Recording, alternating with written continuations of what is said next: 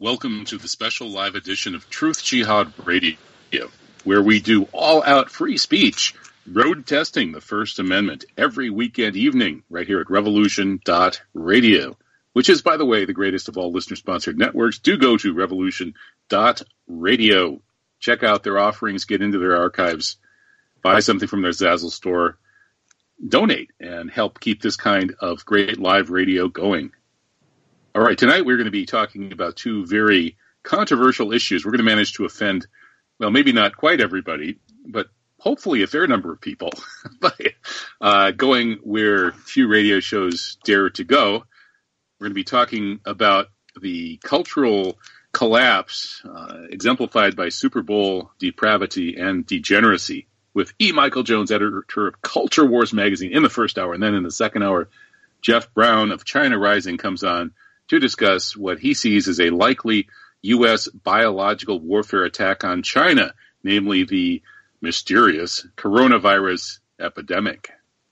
So hold on to your hats, folks. It should be an interesting night. Well, let's get going with the first hour topic, the Super Bowl, the biggest event in the world. Well, I don't know, maybe the Hajj pilgrimage is bigger, but it's probably not watched by as many people. The Super Bowl is the focus of America's attention, and it used to be a football game, and now it's the crass commercialization and degeneracy, the ever-increasing degeneracy of this horrific spectacle is pretty mind-boggling. E. Michael Jones has been charting the slow-motion cultural collapse of America, the ongoing historical train wreck of the Founding Fathers' vision of the Republic, and he's been naming names and calling out the usual suspects and getting in trouble for it. So it's always an honor to bring forward one of America's great Catholic intellectuals and truth tellers. So, hey, welcome, E. Michael Jones. How are you, Mike? Good, Kevin. Good to be here. It's always great to have you back. I really enjoy talking with you, and we shouldn't have to always wait till we meet in Tehran to have a conversation, and that may be a while, the way things are going. It may be a while, yes. Next year in Tehran. Next year in Tehran, next decade in Tehran, whenever we can restore some sanity to U.S.-Iranian relations, maybe we'll go celebrate there. But meantime, we're not celebrating, we're mourning the collapse of American culture. The Super Bowl, oh my goodness, it seems like every year they try to make it even more offensive. And, you know, it's like this year, what did they do? They brought on an Israeli-sponsored ad for drag queens, or whatever the drag queens were advertising, I guess, Israeli-occupied Palestinian hummus. They had a supposedly like pole dancing, like, strip club type dancing during halftime, which I didn't bother to watch.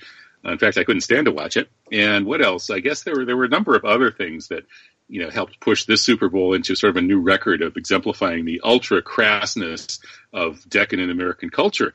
So what did you think of the Super Bowl, Mike? Well, I remember Colin Powell standing on an aircraft carrier, probably in the Persian Gulf. It was years ago. And it was played during the Super Bowl halftime. And he said, this is what America is all about. He said, everybody here is watching the Super Bowl on our aircraft carrier, and this is what America is all about. And I think he's right to a certain extent. This is what the American empire is all about. And so you have football, you have this kind of competition, you have sports, which are kind of sublimated warfare, but then you have the halftime show, and that's where the people who want to be at the heart of everything, this is where you are at this time. This is where you know that you're an important person if you can have some type of association with the Super Bowl. And you have important ideas or an important product if you can get that ad on the Super Bowl. So it's a great way to sell advertising, and it's become kind of the showcase of America. The American empire and what it's all about. And as you mentioned, being an American, or the American empire, is about transgressing boundaries. And that seems to be what happens every year. You have some type of boundary, some type of element of good taste gets trashed. and everybody talks about it in kind of shock tones, and then it disappears, and then you wait for the next transgression. But so let's get to this year's Super Bowl. This was the female Latino people of color Super Bowl extravaganza. So the target audience seems to be Hispanics. We have Shakira, and Jennifer Lopez. Well, Shakira is a Lebanese Hispanic, so I guess she's supposedly representing Middle Eastern people. Well, she was born in Lebanon, but then she went to I think it was at Venezuela. I think she went to Venezuela and she grew up there. And so she has a Hispanic. She has a Hispanic following. She's been doing this, writing songs since she was 8 years old. I've been told she became a kind of idol among Hispanic girls, and so that's fine. Okay, that's great. And the song she wrote then, and she's also Catholic, and so I believe it is Jennifer Lopez, at least baptized that way. So really, if I'd known it was a Catholic ceremony, maybe I would have watched it. It's not a Catholic ceremony. It's an anti-Catholic ceremony. So you have to. What is going on here? You take these. One of the other things. So they're dressed in scanty costumes, making lewd gestures on the stage, and then they have to bring children on with them. And so we have Jennifer Lopez doing a pole dance, as some type of stripper, and then we have to bring the children on here. So these are Hispanic children, and what are we telling these Hispanic children? You can be powerful too. You can be a powerful woman if you do what America tells you to do. And who tells America what to do? Who is behind this? Well, this was produced by a rapper by the name of Jay-Z, and he's got a company called Rock Nation. And they're the ones that put this thing on this year.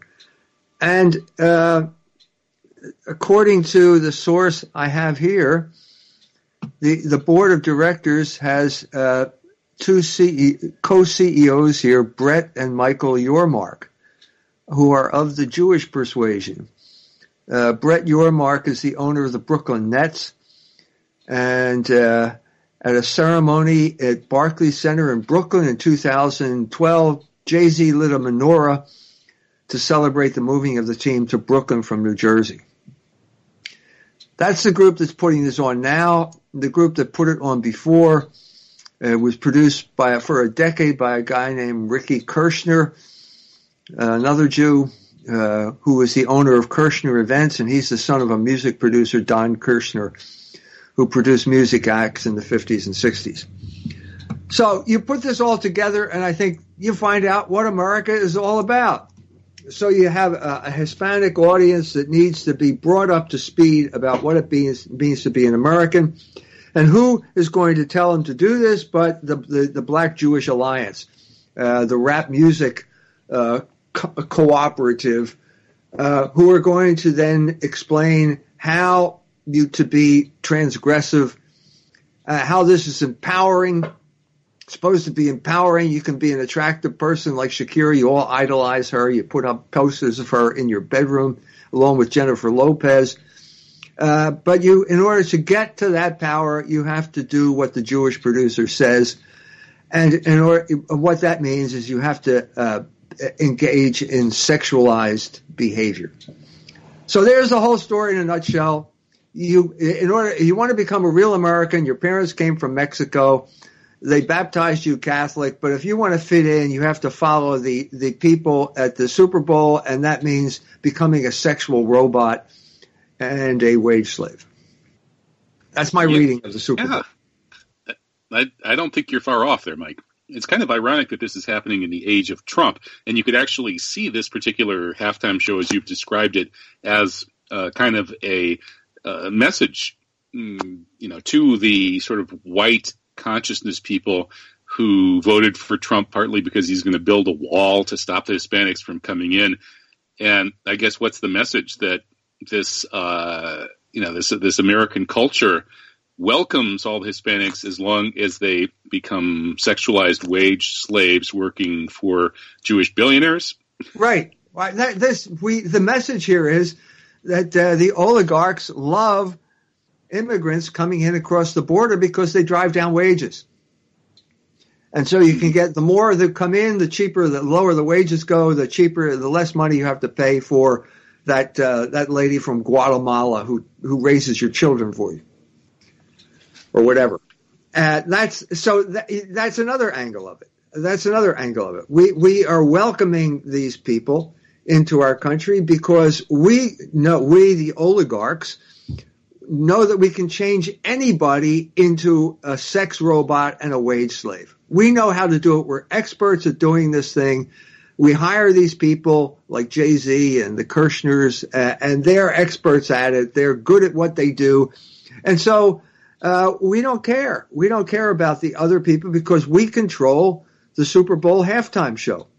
And that controls basically the mind of America. And if you can control that, then who cares who voted for the president?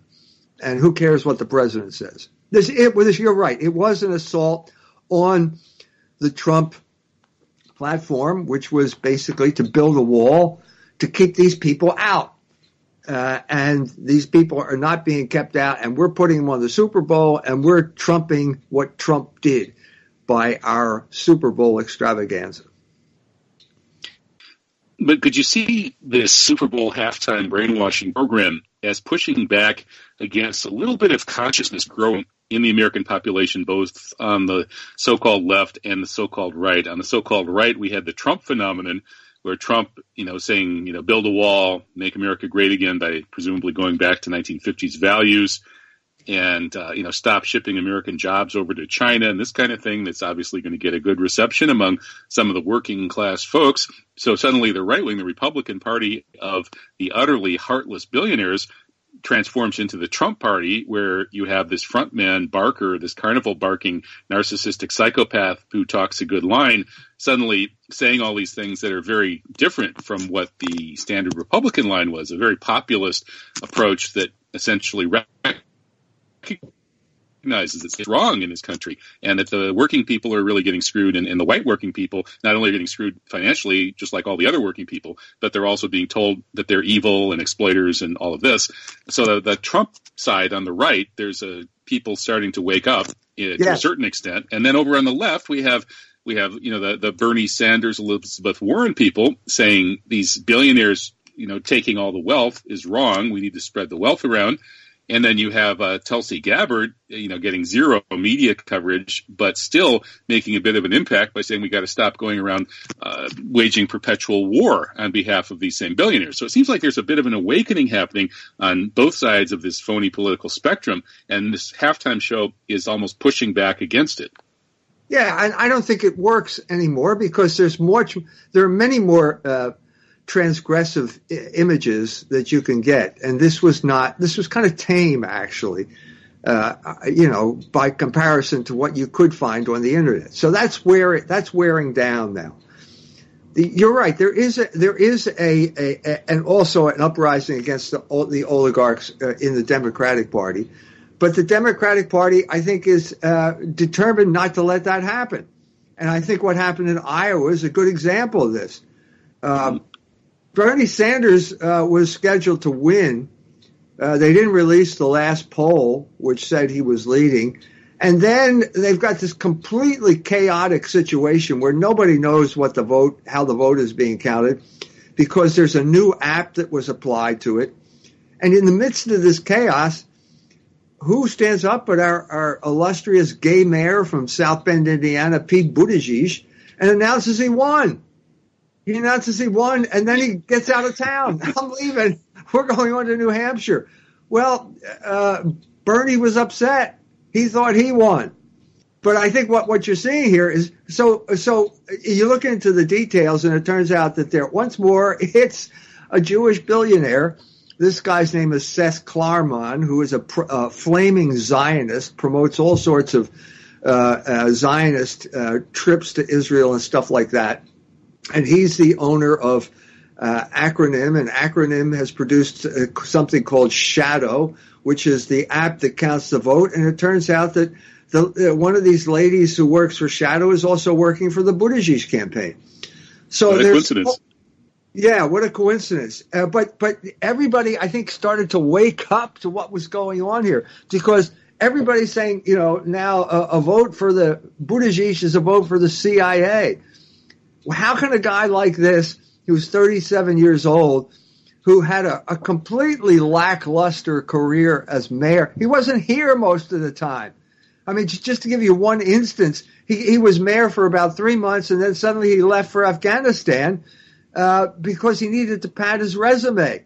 He needed to be a war hero, so he played video games in the green zone for 9 months and came back and then kind of described himself as a war hero because that was a box that he needed to check off on his resume.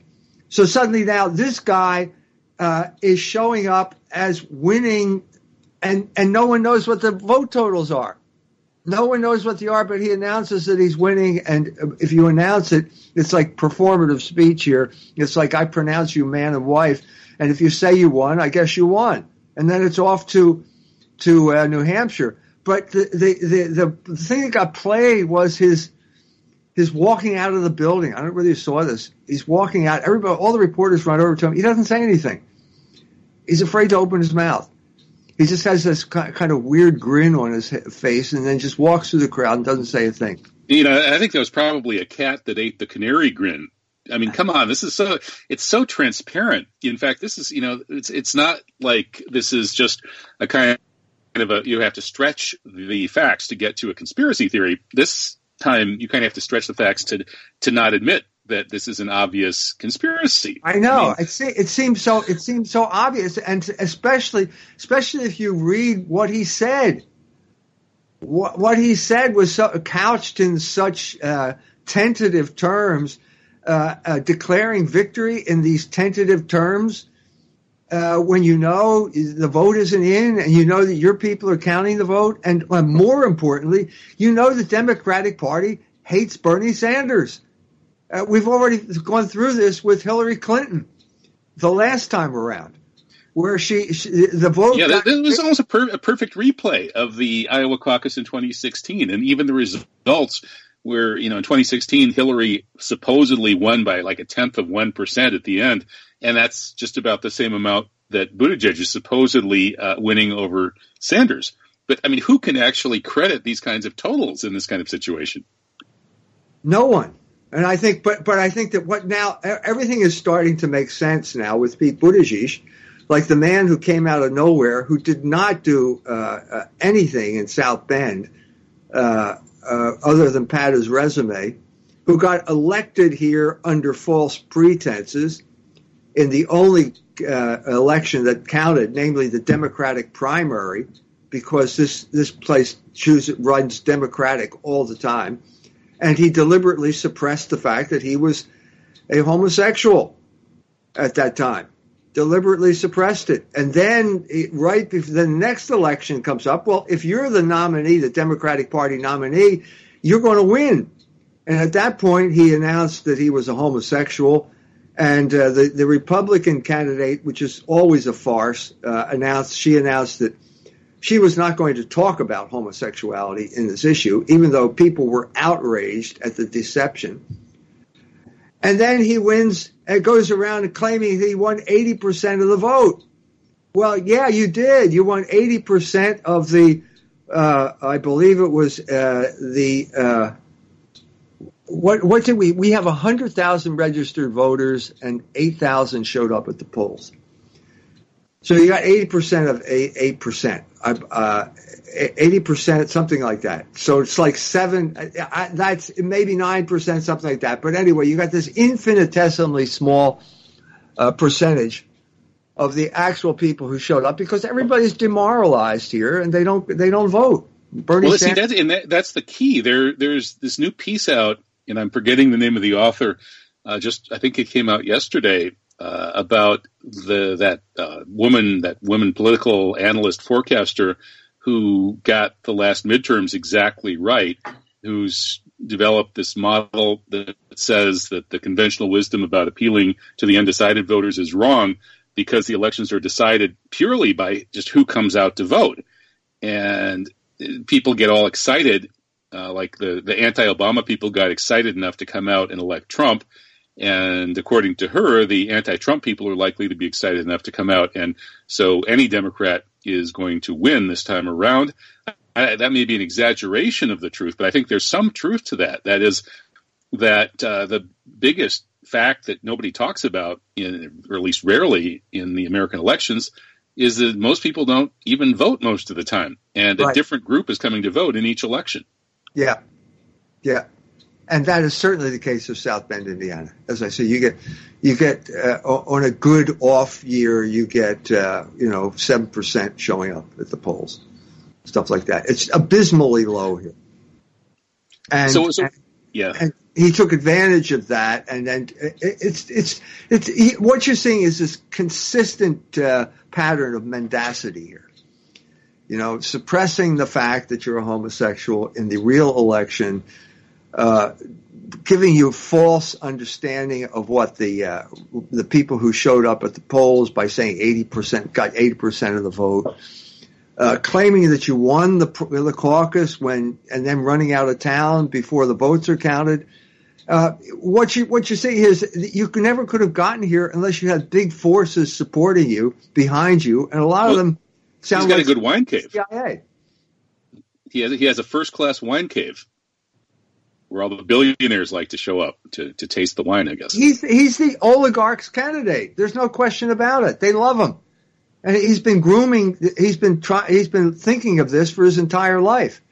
And this is what you go to Harvard, that's what you learn there. You learn what the oligarchs want. And then if you didn't get it there, you can go to get the Rhodes Scholarship so you can become an administrator of the British American Empire.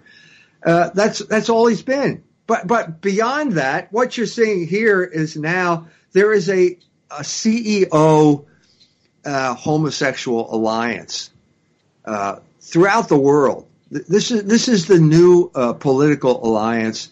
We saw it here in Indiana because the legislature tried to do something about it, and they passed something called the Religious Freedom Restoration Act, and the CEOs got upset.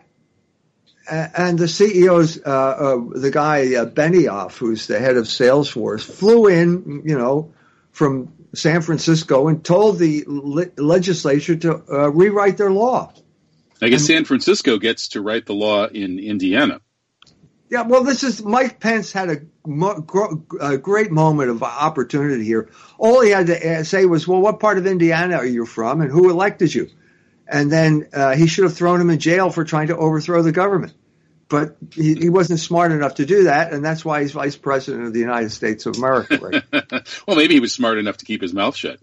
Well, it was a good career move because so what happened here? What I just did a piece in Culture Wars called "How Google Conquered Ireland," and what you see is this uncanny similarity between what's going on in Ireland, all those referenda where basically the Irish people are tearing up their own constitution by permitting abortion and decriminalizing sodomy. The same thing is happening in Silicon Valley with Brendan Eich, the founder of Mozilla, one of the great heroes. He gets drummed out of his own corporation by this lynch mob because he paid a contribution to Proposition 8, which was against gay marriage, was passed because the majority of Californians voted for it. So the same thing is happening to him. Same thing is happening in Indiana and in Ireland. John Waters, the journalist, is subjected to the same type of treatment. So you have this coming together of the new form of warfare. Okay, you've got these in Ireland. It's the pharmaceutical foundations, the pharmaceutical companies, and then they have tax-exempt foundations like the one by the Stryker Arcus Foundation, which basically ensures that important companies hire homosexuals. So you got this fifth column within the group. And then you have the final leg of the tripod is the information technology, Google and Facebook, who basically change the algorithms, ban all advertising a week before the vote, so you can't get the right to life message out. If you type in abortion, for example, on Google, all you'll get is references to Planned Parenthood. Not one indication that the majority of the people in Ireland are against it, no matter how the referendum was rigged. And then you have the question of, well, did they count the votes honestly? Well, all of these things are just kind of circulating around Pete Buttigieg. They all kind of zero in on Pete Buttigieg, and he's at the center of all of these things. And that's kind of the new face of tyranny in our day. So what do these CEOs and the Fortune 500 corporations have against family values? Why are they so enamored of abortion and homosexuality and so on? I think because if you have a family, you have divided loyalty. And I think that what they want is this kind of total dedication to the job. And what you see here is a family is a distraction, according to these people.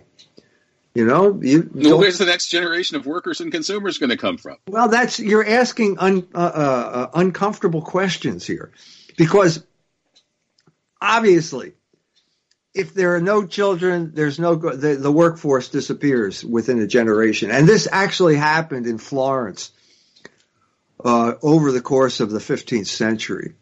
So they're going to have robots, I guess, replacing the workforce. Well, they think a lot. Someone's got to make the robots. Robots don't make robots. But right. I mean, and then you're going to have robot consumers, and then what do you do with all the people? Let's go back. I think in let's say right after World War II, seminal year would be 1947, when Henry Ford II finally sat down with the UAW. His grandfather used to send out thugs to beat up people like Walter Reuther. So he finally settles down, and we create the high wage job. Ford is famous for the high wage job, and high wages are the key to prosperity. So, but the real key to this is the family wage, because you're being paid a high wage because your wife is going to stay home and raise those children. And over the long haul, this is very productive because they thrive in this environment, and they become the next generation of workers. Well, you enter into the era of social engineering, and it becomes sexual social engineering, and you have this phenomenon like Playboy magazine. Playboy magazine was there to tell guys how to buy things, because for the most part, when you're part of a family, your wife buys the stuff. You know, you bring the check home, you pay check, and you hand it to your wife, and she's got to buy the food, buy this, buy that, and pretty much you're left with what beer and cigarettes after that, maybe. Well, yeah, that's how it is in my Muslim family, except I don't buy the beer and cigarettes, so I don't buy anything. My wife gets to buy everything. She enjoys shopping more than I do. Yeah, whatever you buy. That was pretty much the pattern, and that's the way it was. And Playboy comes along and says, no, you first of all, you can dump the wife. We don't need that anymore. We've got these centerfolds that you can ogle. And also, we'll tell you how to spend your money after you divorce your wife, because it'll all be your money now. And you can buy this pipe, or you can buy this. That's what they were doing. And so they basically disrupted the entire achievement of labor throughout all the course of the 20th century, where they finally came up with high wages, and then they dismantled the thing by turning it into a consumerist type of thing. I'm saying this because eventually Ford then gets on this politically correct bandwagon, and of course you got to hire homosexuals, right? Because they're the only, if you don't, you're discriminating. And we want to be on the cutting edge of non-discriminating. So you had a guy like Jack Nasser, who was CFO, and he was famous for going out to Ford and saying, I see too many white faces out there. Well, Jack, what business are you in? Are you in the business of making cars, or are you in the business of social engineering? And the answer was social engineering. And so you hire a homosexual, and guess what? He hires other homosexuals, and pretty much you've established the pattern of the ideal Ford worker, which is no longer a family man, but rather a man who is engaged in transient, sterile relationships and has lots of disposable income and likes to be around other people who engage in transient, sterile relationships because it seems as if they are dedicating their entire lives to their job, aside from that, whatever you do on weekends and stuff like that. And that they like that. They like that, and so they make it the norm, and that's the problem now. Now that's the problem. So suddenly, wait a minute, sorry, we hired too many homosexuals. We're going to have to fire some people. Let's fire the people that have families. And that's the exact opposite of how it used to be. On top of that, we will also now reintroduce two-tier wages.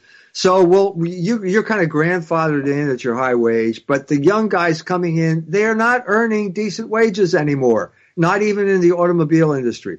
You factor in outsourcing and all that other type of stuff, and basically what you're doing is cutting your own throat because, as Henry Ford realized, if you pay him a decent wage, he can buy a car.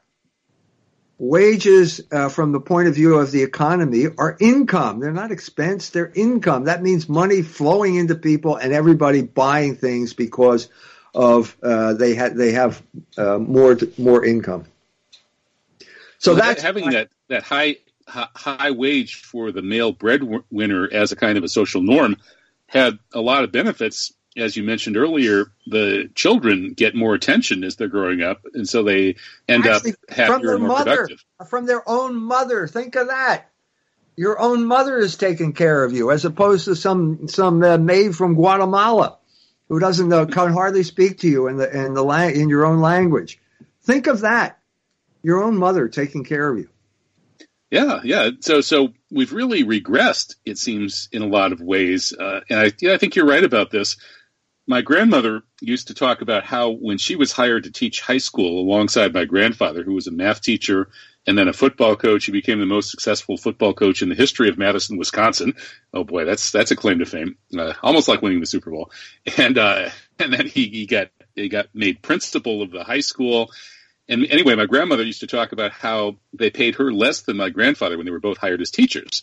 And at one level, she was kind of a proto-feminist and said, yeah, that's not really fair. But on the other level, she said, but, they were doing that because in a lot of cases, the women didn't work and you needed to have, the male breadwinner had to be able to support the family. So she wasn't, even though she was kind of a feminist for her era, but she saw the reason for that and was not bitterly opposed to it. No, when I arrived at that Catholic college up the street here, St. Mary's College, everyone was talking about equal pay for equal work. Well, who can argue against that? Well, the one thing no one ever talked about was the family wage. Now, two people have to work, husband and wife have to work to earn the same amount that the man earned back in the golden era of high wages beginning in the 1950s. That takes into account the necessity of having children, because if you don't have children, they're not going to have any workforce. And if you don't have a workforce, or no one will buy your product. And if no one can sell anything, then the whole economy collapses. And so what we have now is a economy which is with chronic low demand, for the reasons I've just described, but also because instead of wages going up, we got credit cards. And so what you have then is usury going up, interest payments, debt, siphoning off all of the productivity in the economy into the hands of fewer and fewer people. You know who these people are. Paul Singer, the vulture capitalist. And these are the people, Seth Klarman. Yeah, and they're supporting the Democrats, which some of them are supporting the Democrats. Some of them, but they're oligarchs, so they're supporting basically They have so much money that they can buy politicians. So you can buy, Sheldon Adelson can buy the Republican Party.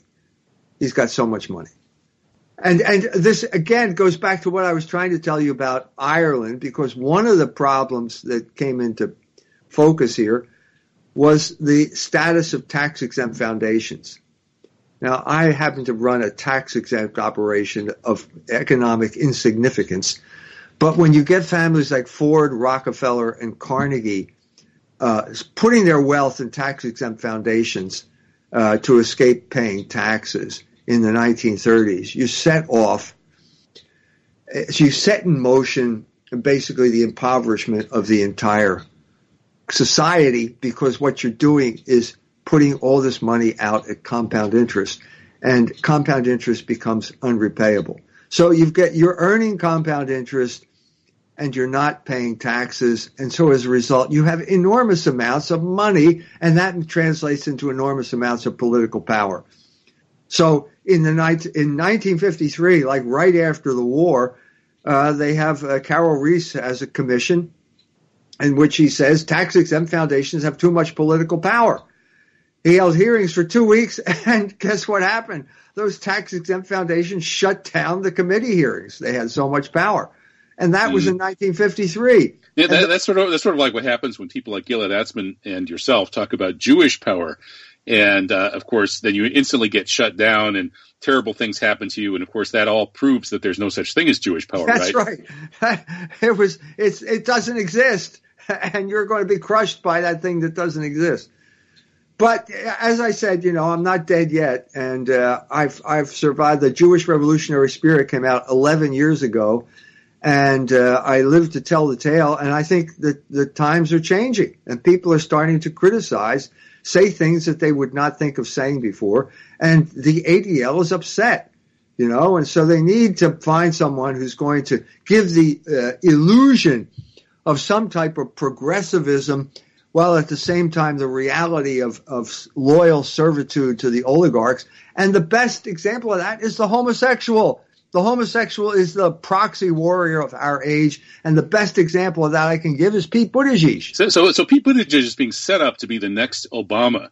You can see how in both cases their whole careers were set up for them long in advance. Where Obama was sent to the Ivy League, and he had Brzezinski as his major professor, and he sort of disappeared for a year while he was supposedly at Columbia. Who knows who was really training him for what?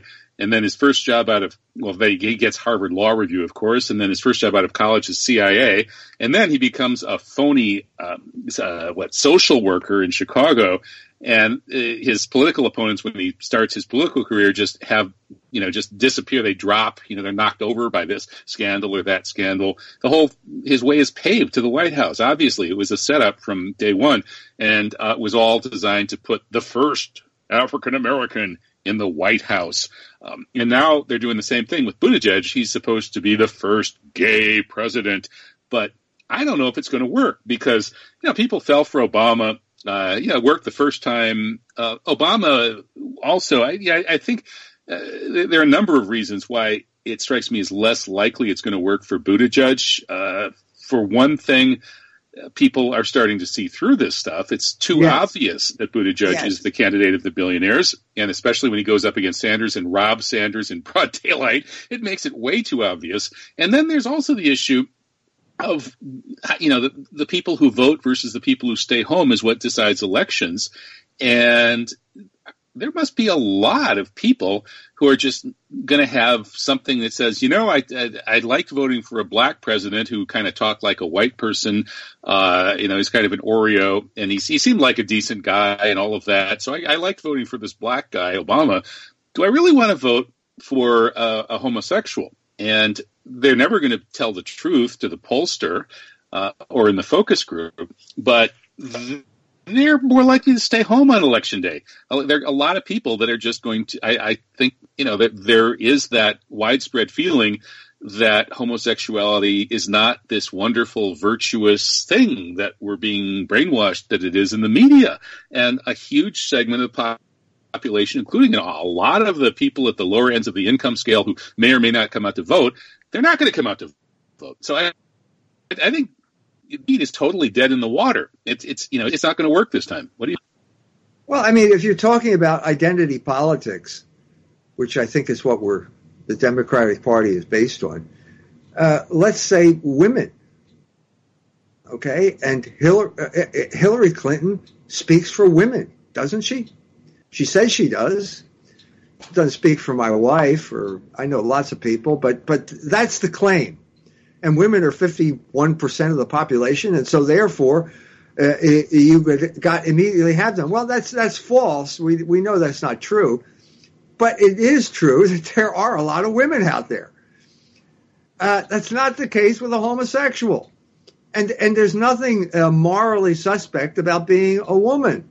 But there is a moral odium attached to homosexuality that you can't scrub it off. I'm sorry, you can't. I don't know whether you saw that picture of the woman in Iowa comes and says, I didn't know he was a homosexual. I'm taking my vote No, back. I missed that. Was that on network news? I think it was. I think I saw it on. Oh, my goodness. Anyway, Politically incorrect moment.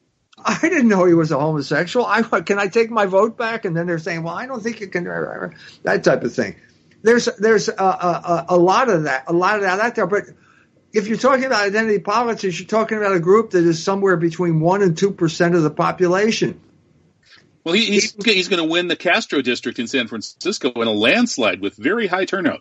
Yes. But he couldn't mobilize anybody in South Bend, really. I mean, the voter turnout is so low that, and the Democratic Party always wins. And so if you win the primary, you're going to win the election. But this is not a formula for getting votes. This is a formula for alienating people. And now the more he's in there, the more he starts alienating people. So wait a minute. Let's have a conspiracy theory here. Okay. Buttigieg looks like the one Democrat who's almost certain to lose to Trump because he would depress voter turnout among potential Democratic voters. And the billionaires are all behind him. Maybe the billionaires want to get Trump reelected. I think that's certainly the case. Look, the Republican Party was notorious for nominating fall guys. Wendell Willkie is like the classic example. Yeah. If you go to the famous photographs of Life magazine, there's this picture of Wendell Willkie in his hometown in Indiana. Well, you look hard at the picture. There are about 3 people in the background. It was completely manufactured. This guy is completely manufactured to lose the election because the oligarchs wanted Roosevelt to win at that point. Yeah, he was manufactured by the House of Morgan. Gore Vidal gets into this in his novel, The Golden Age. Yeah. Gore Vidal shows that homosexuals in politics actually can do good things. Maybe he's the rule that proves the exception. Back in those days, homosexuals, like Jews, were a little bit more outsiders or something. I don't know. But whatever, Gore Vidal is a wonderful writer and commentator. In his book, The Golden Age, exposes how Wendell Willkie was just manufactured out of virtually nothing by the House of Morgan in order to make sure that there was no anti-World War II Republican candidate, because such a candidate would have knocked Roosevelt out of the White House easily and kept the U.S. out of the war. And the House of Morgan wanted to make sure the U.S. got into the war, so they manufactured this sort of lukewarmly pro-war Republican Willkie as a fall guy. And it's quite a story. Yeah, well, the same thing was Bob Dole. What was the Bob Dole? Was he there to win against Clinton? No, he was there to basically destroy the Buchananite section of the Republican Party. Mm-hmm. That's what he was there to do. A lady who understood this completely was Phyllis Schlafly. She wrote a book about it, and it's completely accurate understanding of the Republican Party. So I think what we're seeing is the same thing here with Pete Buttigieg. Pete Buttigieg is to Bernie Sanders what Bob Dole was to Pat Buchanan. In other words, anything but Bernie Sanders. Can you really see it working? I'm going to be shocked if Pete Buttigieg keeps on getting these so-called wins, and announcing his wins long before he could have known, and going from victory to victory. I don't see that coming. Well, did you see it happening in Iowa? I mean, didn't it happen? Yeah, it worked once, but can it work again? I don't know. It's too out front. I mean, This is like the revelation of the method thing. You know, some people think that these conspiracies, like 9/11, for example, they blow up Building 7 in broad daylight, so anybody with eyes can spend 2 minutes on the internet and see that 9/11 was a false flag and that they blew up the towers and murdered 3,000 people. Like, why did they blow up Building 7 in broad daylight? And why did they do all these other things that were way too obvious? Why did Larry Silverstein confess to that demolition on live television, rather on PBS? Because, well, according to this particular revelation of the method theory, they want to rub our noses in the fact that they can get away with anything and we can't do anything about it. But this Pete Buttigieg stealing Iowa in such a blatant fashion, it's generating a massive backlash. The mayor cheat hashtag was the biggest trending hashtag on Twitter. The Democratic rank and file is all on it. They're outraged. So I think it's going to backfire on him. Yeah, well, at this point in every discussion, we come now to the cunning of reason and the fact that God is in charge of human history. And so sometimes he allows people to overplay their hand so they destroy themselves. And this may be the crucial moment right here, where suddenly Pete Buttigieg is the perfect oligarchic candidate who is now going to expose oligarchic control of the electoral process and therefore nullify it. And ironically, this could help Bernie Sanders, who's sort of the anti-oligarch. He's the guy who wants to take away the oligarch's money, which is, of course, why they want to stop him. It could play out in his favor because he kind of comes across as a fairly kind of normal, honest, and sincere guy who has your financial interests at heart when you put him up next to somebody like Buttigieg or even next to Donald Trump, for that matter. I wonder what they'll have to do to keep him out of the White House. This has been waiting to happen, and Donald Trump did play on he did play these strings in Indiana. He was for the working man. I was there for the rally. He got the biggest applause of the evening when he criticized Carrier Air Conditioning for moving their plant to Mexico. He knew what he needed to do to get elected, and that is out there. That is waiting for someone to pick it up and mobilize it. I just had back in the turn of the century, 2000, 2001, there was a big resurgence of Irish music here in South Bend, and I got involved in it. And at that point, I realized this is the moment, the 1930s moment, the return of the 1930s moment. And I think it is. It's America first.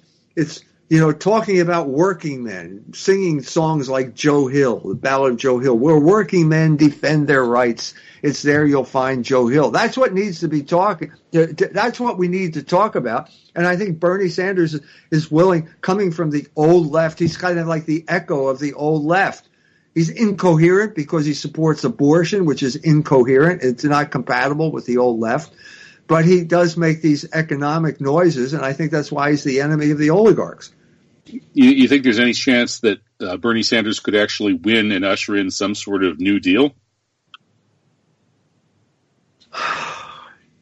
I mean, there's so many variables in that thing.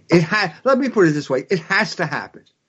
Something has to happen because just student debt alone is over $1 trillion now. This is unrepayable. You cannot have $1 trillion of debt accumulating at compound interest. It will destroy the entire economy. Someone is going to have to do something about this. We had grassroots protests like Occupy Wall Street, but none of those kids understood. They understood that they all held signs that said, I have $50,000 of education debt, and all I can get is an unpaid internship. That is the crucial issue here. That is reality. And they didn't know how to do it. They didn't know how to mobilize it. Someone's going to have to speak to that. And I think both the Democratic candidates are starting to speak to that. And there's going to be some type of resonance. It has to happen. It's got to happen. Well, the other side of comparing the situation to the 1930s is the looming possibility of major war. It seems that the rise of China has put some of the imperial strategists in a nasty position where they may think that they'll have to really push hard with their fourth and fifth generation warfare to try to contain China and the coronavirus outbreak as a biowar attack on China.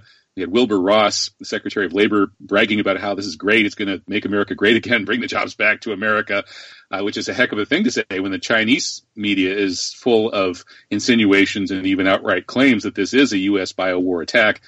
We've been over the information supporting that interpretation on False Flag Weekly News today, and it's kind of disturbing. And so, we had people like Steve Bannon saying, hey, this is going to be the 1930s again. It's great. And by the way, we're going to be at war with China within a couple of years. So don't you think that's kind of a disquieting aspect of comparing our times to the 1930s? Yeah, well, obviously they're never going to be the same, but there are similarities here. And the greatest dissimilarity is that we have sexual liberation distracting us from economic concerns. That did not exist in the 1930s. Yeah, that was the 20s was the big liberation decade. Yeah, and the 30s were a reaction to the 20s, and that's when everybody got serious about economic issues. And you had people like Father Coughlin and Charles Lindbergh. By the way, Philip Roth's book is going to come out as a HBO film. Just shows you how paranoid the Jews have become. Which book? The book is called The Plot Against America. Oh, yeah. Oh, man, I read that. And, Mike, that book struck me as kind of creepy. It came out not long after 9/11, and it's called The Plot Against America. Now, that's already, it comes out right after 9/11. It's called The Plot Against America, and what it describes is Charles Lindbergh and the American First Party winning and making life a little bit uncomfortable for urban American Jews. But it kind of struck me as that the plot against America that he's referring to in the title, you could see that as a Romana Clay kind of disguised version of the 9/11 plot against America, which made life uncomfortable for American Muslims and Pakistanis and so on and so forth. That his Philip Roth's young Jewish guy growing up in an America dominated by Charles Lindbergh and his friends is a bit like what it's been like for kids of the Muslim persuasion to grow up in this post-9/11 America. I think Philip Roth knows that 9/11 was a Zionist false flag, and I think he signaled that with the book, and I wonder if that's going to come out in the film. I think you're giving Philip Roth too much credit. I don't think he's capable of thinking beyond his own paranoid Jewish fantasies. And if there were ever a paranoid Jewish fantasy, it was the plot against America, where Charles Lindbergh is going to round up Jews and put them in concentration camps? Give me a break. Well, no, I thought he just sent them to Tennessee to work on farms so they would know what real work was like for once. Yeah. Well, this is complete fantasy. And why is I know why the movie's out. Because of all of this so-called hate speech that the ADL doesn't like. And then there are these incidents in Brooklyn where black people are now beating up Jews because the Jews are charging them too much in rent. And we need to divert everyone's attention from the reality by creating this paranoid fantasy that has no basis in reality that is going to demonize Lindbergh, and that's going to backfire because people are going to look into it and they're going to think, wait a minute, what was wrong with Lindbergh? Didn't he fly that plane? Wasn't he a hero? Why are the Jews so upset about Lindbergh? Because he gave a speech in Iowa and said there were three groups that were going to get America into the war: the Roosevelt administration, the English, and the Jews. And I think it's. I haven't seen the movie. Isn't out yet. I read the book. The book, if it's true to the book, it's going to be a disaster for the people who are bringing it out because it's going to bring about the very opposite of what they intend. Well, it seems like more and more people are starting to come around to that point of view, seeing that Lindbergh wasn't such a bad guy and that whole America First movement was maybe the right way to go. And a lot of those folks supported Trump, thinking that Trump was the new America First candidate. He's been a bit of a disappointment in that regard. He seems to be more of an Israel First candidate. Right. That's the biggest disappointment in recent years. He had a great mandate from the American people, and then it just turned into nothing, and he ends up murdering Soleimani, committing these crimes. It's a disaster. Handing all of Palestine, including the Holy Land, to the Zionists on a silver silver platter. It's enough to make a grown man cry. Yeah, some America First guy. Well, we'll see who picks up the torch as the America First candidate. But anyway, we've come to the end of another great conversation. Thank you so much. E. Michael Jones, your work at culturewars.com is some of the most compelling stuff out there, so keep it up. Thank you. All right, take care, Mike.